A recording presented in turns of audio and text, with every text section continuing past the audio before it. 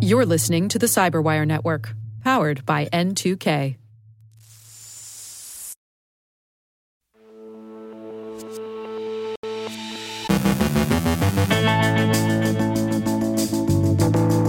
Cyberfront Z's failed influence operation, Iranian operators target Albanian government networks. Andy Robbins of Spectre Ops is here to discuss attack paths in Azure.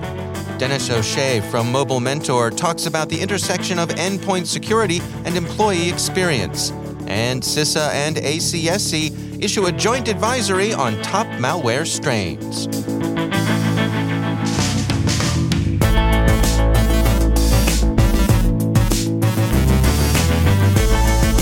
From the Cyberwire studios at Data Tribe, I'm Dave Bittner with your Cyberwire summary for Friday, August 5th, 2022.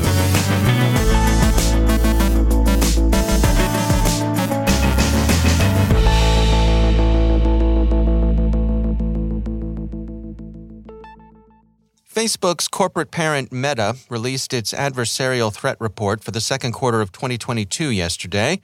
Prominently featured in the report is Meta's account of its monitoring of and action against a large Russian troll farm that had been marshaled to support Moscow's narrative concerning Russia's war against Ukraine. It's connected to the notorious Internet Research Agency, itself connected with Russian attempts at influence operations during recent U.S. elections. In this case, the flagship of the influence operation is called Cyberfront Z. The report reads, "We're also sharing our threat research into a troll farm in St. Petersburg, Russia, which unsuccessfully attempted to create a perception of grassroots online support for Russia's invasion of Ukraine by using fake accounts to post pro-Russia comments on content posted by influencers and media on Instagram, Facebook, TikTok, Twitter, YouTube, LinkedIn, and Russian social media networks. Our investigation linked this activity to the self-proclaimed entity Cyberfront Z and individuals associated with past activity by the Internet Research Agency. Coordinated inauthentic behavior is Meta's and previously its subsidiary Facebook's term of art for organized trolling in the service of disinformation. The term is self-explanatory. Instead of attacking disinformation on the basis of content, and thereby seeking directly to moderate and control content, the company has typically gone after campaigns that use false persona, inauthentic identities, with evidence of coordination of central direction. Meta's report explains what it found and what it did about its discovery. The report says, "We took down a network of Instagram accounts operated by a troll farm in St. Petersburg, Russia, which targeted global public discourse about the war in Ukraine. This appeared to be a poorly executed attempt, publicly coordinated via a Telegram channel, to create a perception of grassroots online support for Russia's invasion by using fake accounts to post pro-Russia comments on content by influencers and media." Cyberfront Z was, in Meta's estimation, the Z team, that is definitely not the A team, not even the junior varsity. The report says this deceptive operation was clumsy and largely ineffective, definitely not A-team work. On Instagram, for example, more than half of these fake accounts were detected and disabled by our automated systems soon after creation. Their efforts didn't see much authentic engagement, with some comments called out as coming from trolls. We also found instances of the trolls who sprinkled pro-Ukraine comments on top of the paid pro-Russia commentary in a possible attempt to undermine the operation from within. While the operations of Cyberfront Z were labor-intensive, they concentrated on commenting in social media with posts written by human operators. They seem to have included only perfunctory gestures in the direction of building convincing persona. The overall goal, however, was to create an impression of grassroots opinion. The one-note concentration on the many evils of what Cyberfront Z characterized as Ukraine's Nazi regime, however, seemed to have proven largely unpersuasive. In several channels, the comments attracted pro-Ukrainian and anti-Russian posts that outnumbered Cyberfront Z's comments. In all, Meta evaluates Cyberforce Z as a fizzle. They offer one caution: influence operations seek to become self-reinforcing, and they do so in part by creating an impression of success. The growing public awareness of and fear of disinformation can contribute to such reinforcement.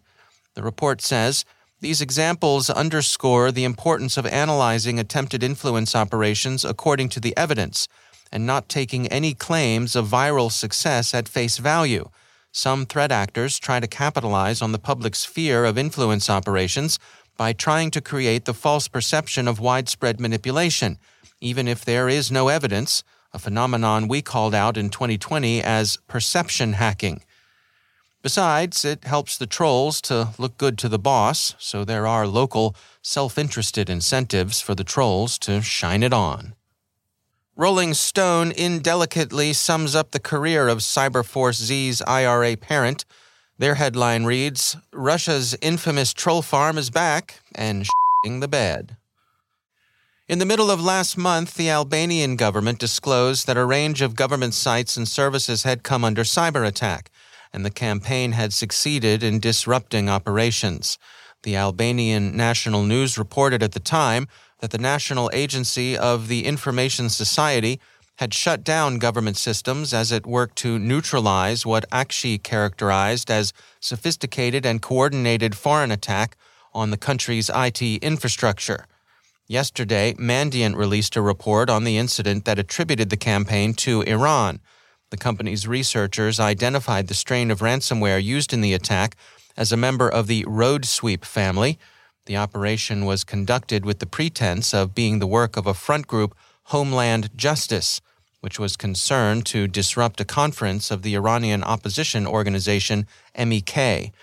It also aimed to punish Albania's government for its willingness to connive with the Iranian opposition by permitting the conference, the World Summit of Free Iran, to meet on its territory. Mandiant sees the operation as unusually brazen. They say, this activity is a geographic expansion of Iranian disruptive cyber operations conducted against a NATO member state. It may indicate an increased tolerance of risk when employing disruptive tools against countries perceived to be working against Iranian interests. The U.S. Cybersecurity and Infrastructure Security Agency released 2 industrial control system advisories yesterday. And finally, oldies get as much love from cyber criminals as, say, Roy Orbison songs get play on our local classic rock station. The U.S. Cybersecurity and Infrastructure Security Agency and the Australian Cybersecurity Centre have issued a joint advisory describing the most significant strains of malware observed in 2021. The list of top malware includes some familiar names like Agent Tesla, Formbook, Ursnif, Lokibot, Nanocore, Kakbot, Remkos, Trickbot, and Gootloader. None of these came out of nowhere, the agencies say. Malicious cyber actors have used Agent Tesla, Azo-Rolt, Formbook, Lokibot, Nanocore, Remkos, and Trickbot for at least 5 years. Malicious cyber actors have used Kakbot and Ursnif for more than a decade. The malware strains are under continuing criminal development, which accounts for their longevity.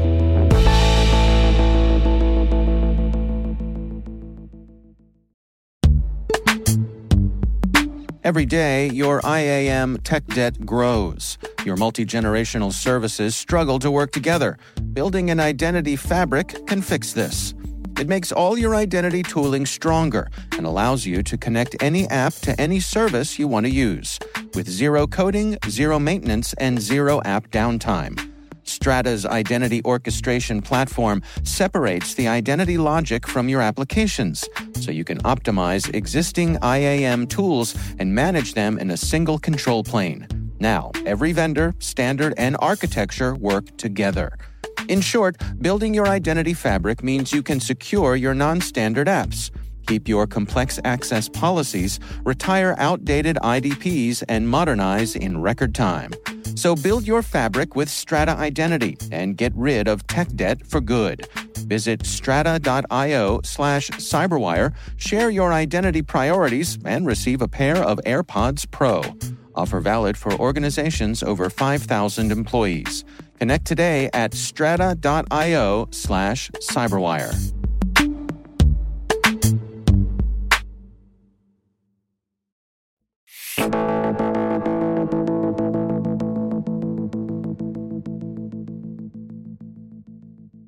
Andy Robbins is product architect of Bloodhound Enterprise at SpecterOps.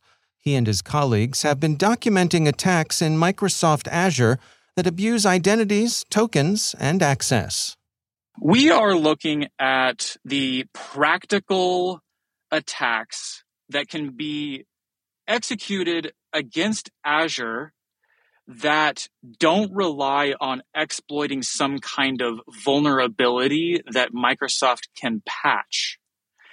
As an example, if I have a user in Azure Active Directory and you have a user in Azure Active Directory, my user may have some kind of role granted to it that lets me reset your password and then take over your user. Well, the mechanism of that is the foundation of how Azure Active Directory works and how it doles out permissions through role assignments.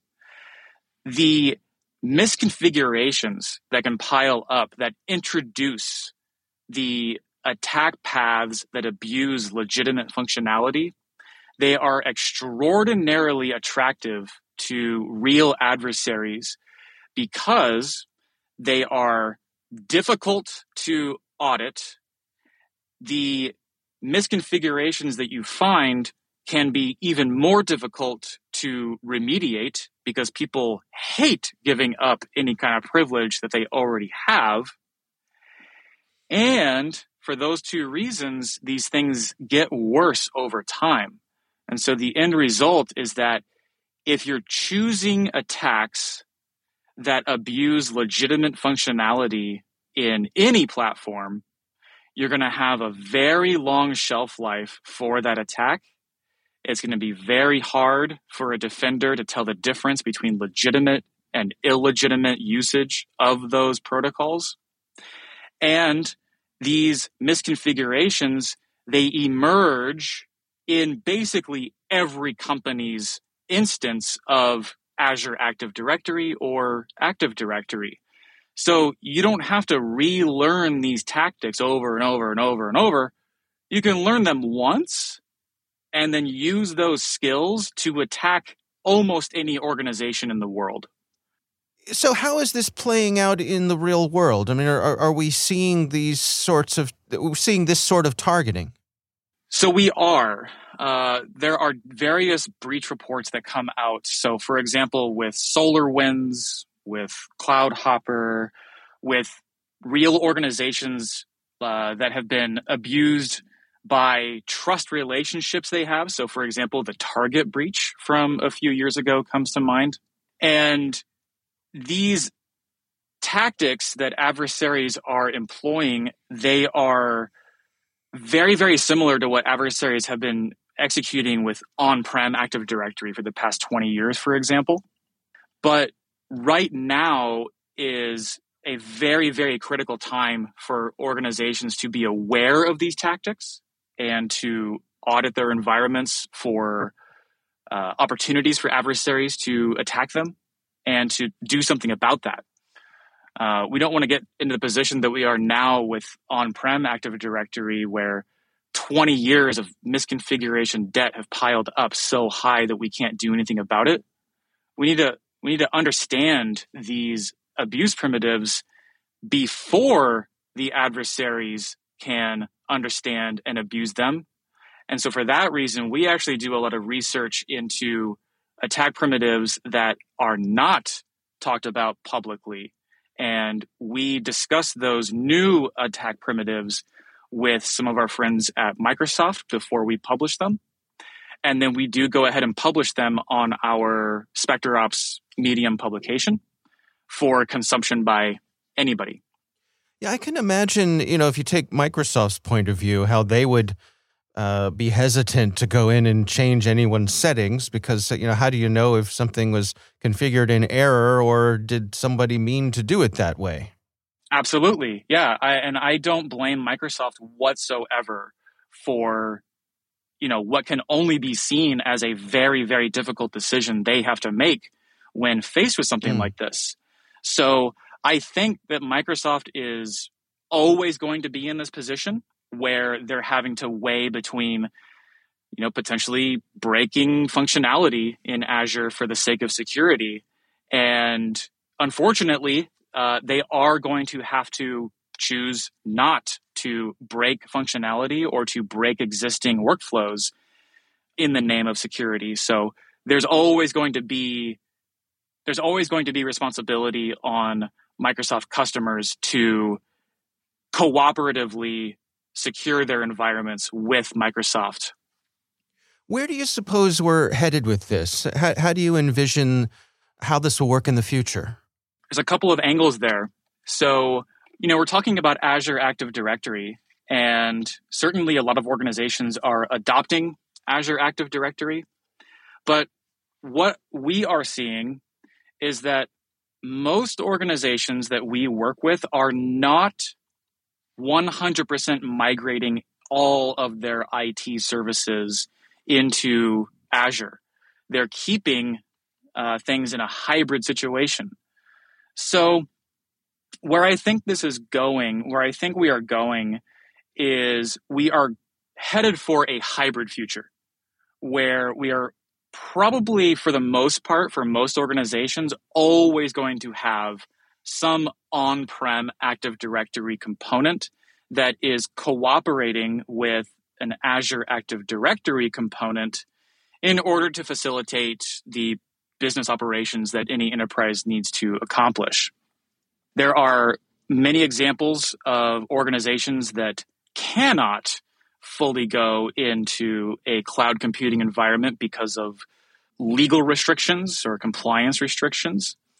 Certainly there are, let's say, military organizations that never will fully go into the cloud. So we are definitely heading, in my opinion, for a hybrid future, at least in the next, I would say the next 10 years is going to be a strongly hybrid decade.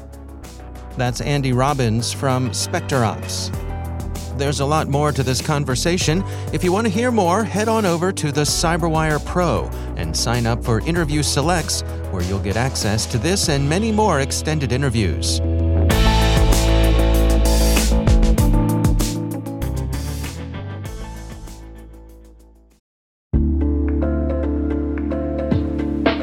Are lengthy security reviews pulling attention away from your security program?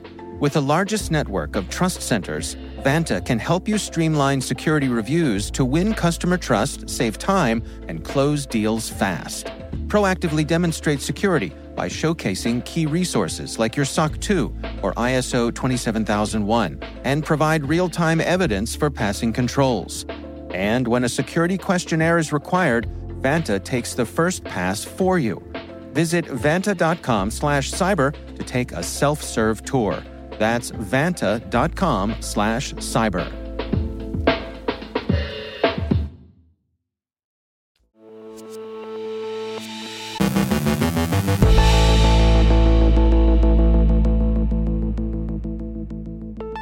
The team at endpoint management firm Mobile Mentor recently released a study looking at the security implications of the hybrid workforce and remote workers as we come out of the pandemic. Dennis O'Shea is founder of Mobile Mentor. Before the pandemic, work in a way was beautifully simple. If you think back, people came to their place of work, they drove there usually, and then they logged into a machine owned by their employer. They worked there for a few hours, or 8 or 9 hours, and they went home. And it was very simple. And then when the pandemic happened, there were 5 big shifts that happened really, really quickly. First one was we were told, go home and figure out how to work from home. And then we saw a 500% increase in cybercrime, where, the bad actors really went after schools and hospital and government organizations. And then we saw this crazy global chip shortage, so that when organizations started hiring again, kind of coming out the other side of the pandemic, they weren't able to supply a laptop or a desktop to their employees, which meant that the employee was using a bring your own laptop or desktop for the first time in history. So now if you think about it from a security perspective, the new security perimeter was the home office. And people are using sometimes a personal computer on a consumer-grade internet connection that's being shared with the kids, maybe on Zoom and TikTok and Netflix and all that. And they're using, their company data and Office 365 and all their applications is out there in that less secure home environment. And then the other big thing that happened was employees realized how easy it was to change jobs. The barrier was now so low that all you had to do was take your current laptop, put it in a FedEx package and send it away, and open a new package and power up your new laptop, and you could stay sitting in the same seat, connecting to the same monitor, connect to the same Wi-Fi, and you had a new job. And so all these changes really meant that the world shifted quite significantly and very quickly for remote workers. And we think it's not going back. So we think that lays the foundation for massive shift in how employers think about their employees and being able to attract them, secure them, retain them over time. Let's touch on the whole notion of passwordless authentication. I mean, there's been a lot of momentum in that area. Is that a space that you think is the future? I do. And for two reasons. One, passwords were actually a great invention in 1961. And then we found out in 2021 during the pandemic, they were the primary reason organizations were getting hacked. So compromised credentials leading to breaches and ransomware and, databases on the dark web and all that. So we know now that passwords are the problem. They're the weakest link. And we also know that most people have too many passwords and they're quite careless with them. And we know from our research that 34% of people write their work passwords in a personal journal. 29% save their work passwords on an app on their personal phone. And 21% save their work passwords on an Excel spreadsheet. So people are fundamentally a bit careless with what they're doing with their passwords. And as a society, we're also lazy in the way we create our passwords. And we know from other research done by BBC that 15% of people base their password on their pet's name. And so, the problem now is that the bad actors, the cyber criminals, don't need to break into our networks, our environments anymore. They can just log in with our weakest password. And so we fundamentally need to move away from passwords. We need to kick that habit and go passwordless. Unfortunately, most of us have the technology. It's in our pockets. It's on our desks. We have most of the components. We need to join the dots and, pull all the pieces together. But we believe we have to go passwordless as a society. And we think the best predictor of the future workplace is to study Gen Z now. The better we understand them, the better we can anticipate what the future looks like. And when I think about that, I think reducing friction is the key way we're going to get Gen Z to be really productive, really secure, and do great things in the world. And that friction comes in three different forms. If we apply old school security to Gen Z, we're going to create digital friction and they will not respond well to more passwords and VPNs and domains and all that. They'll probably walk. If we create physical friction, and if we say you have to drive into the CBD, you have to pay for overpriced parking, pay for overpriced lunch, sit in a cubicle and work with people you probably don't like, that's going to create a different kind of friction. And then culturally, if we create friction by saying you're a problem generation and make them feel like they're a problem and that they don't pay attention to our security, we're going to create a massive problem for ourselves. And we did this with the millennial generation. So only 15, 20 years ago, you might recall going to conferences or reading articles where people were speaking and saying unkind things about the millennial generation. And now we can stop and look back and think, wow, look at what they've built. They've built the digital world we live in. They built, everything from Spotify to Facebook and TikTok and all of that. They've done amazing things despite all the unkind things we said about them. So when I think about Gen Z, I think it's up to us to learn how to love Gen Z, how to empower them, how to secure them without creating additional friction. And if we get it right, we're going to unlock the power of an amazing generation. And we've got to be very deliberate in how we approach that. That's Dennis O'Shea from Mobile Mentor.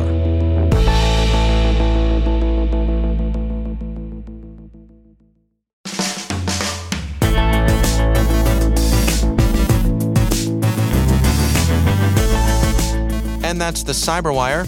For links to all of today's stories, check out our daily briefing at thecyberwire.com. Be sure to check out Research Saturday and my conversation with Deepan Desai from Zscaler's Threat Labs. We're discussing how APTs like the Lyceum Group create tactics and malware to carry out attacks against their targets. That's Research Saturday. Check it out. The The Cyberwire podcast is proudly produced in Maryland out of the startup studios of Data Tribe, where they're co-building the next generation of cybersecurity teams and technologies. Our amazing Cyberwire team is Elliot Peltzman, Trey Hester, Brandon Karpf, Eliana White, Puru Prakash, Justin Sabi, Liz Irvin, Rachel Gelfin, Tim Nodar, Joe Kerrigan, Carol Terrio, Ben Yellen, Nick Valecki, Gina Johnson, Bennett Moe, Chris Russell, John Petrick, Jennifer Iben, Rick Howard, Peter Kilpie, and I'm Dave Bittner. Thanks for listening. We'll see you back here next week.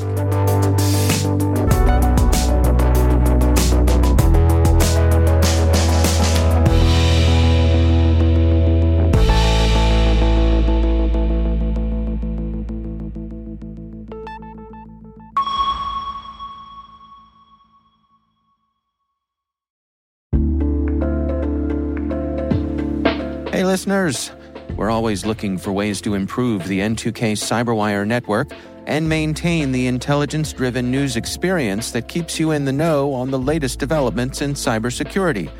We've launched our 2024 audience survey and would love for you to take a few minutes to share your feedback.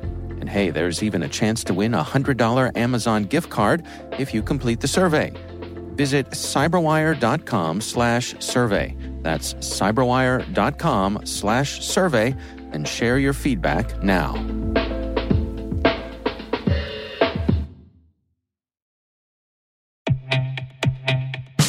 And now a word from our sponsor, SpyCloud, the leader in operationalizing cybercrime analytics. Traditional threat intelligence is a thing of the past.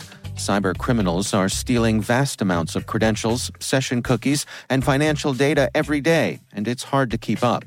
SpyCloud is the trusted partner businesses turn to fully understand their darknet exposure risk and neutralize threats before it's too late. SpyCloud alerts your organization as soon as an employee or customer's data appears on the darknet, so you can act faster than bad actors to prevent cyber attacks like ransomware, session hijacking, account takeover, and online fraud. With insights from the industry's largest repository of recaptured data, protect the digital identities and systems most important to your business. Get your free corporate darknet exposure report at spycloud.com/cyberwire and see what information criminals have in their hands today. That's spycloud.com/cyberwire.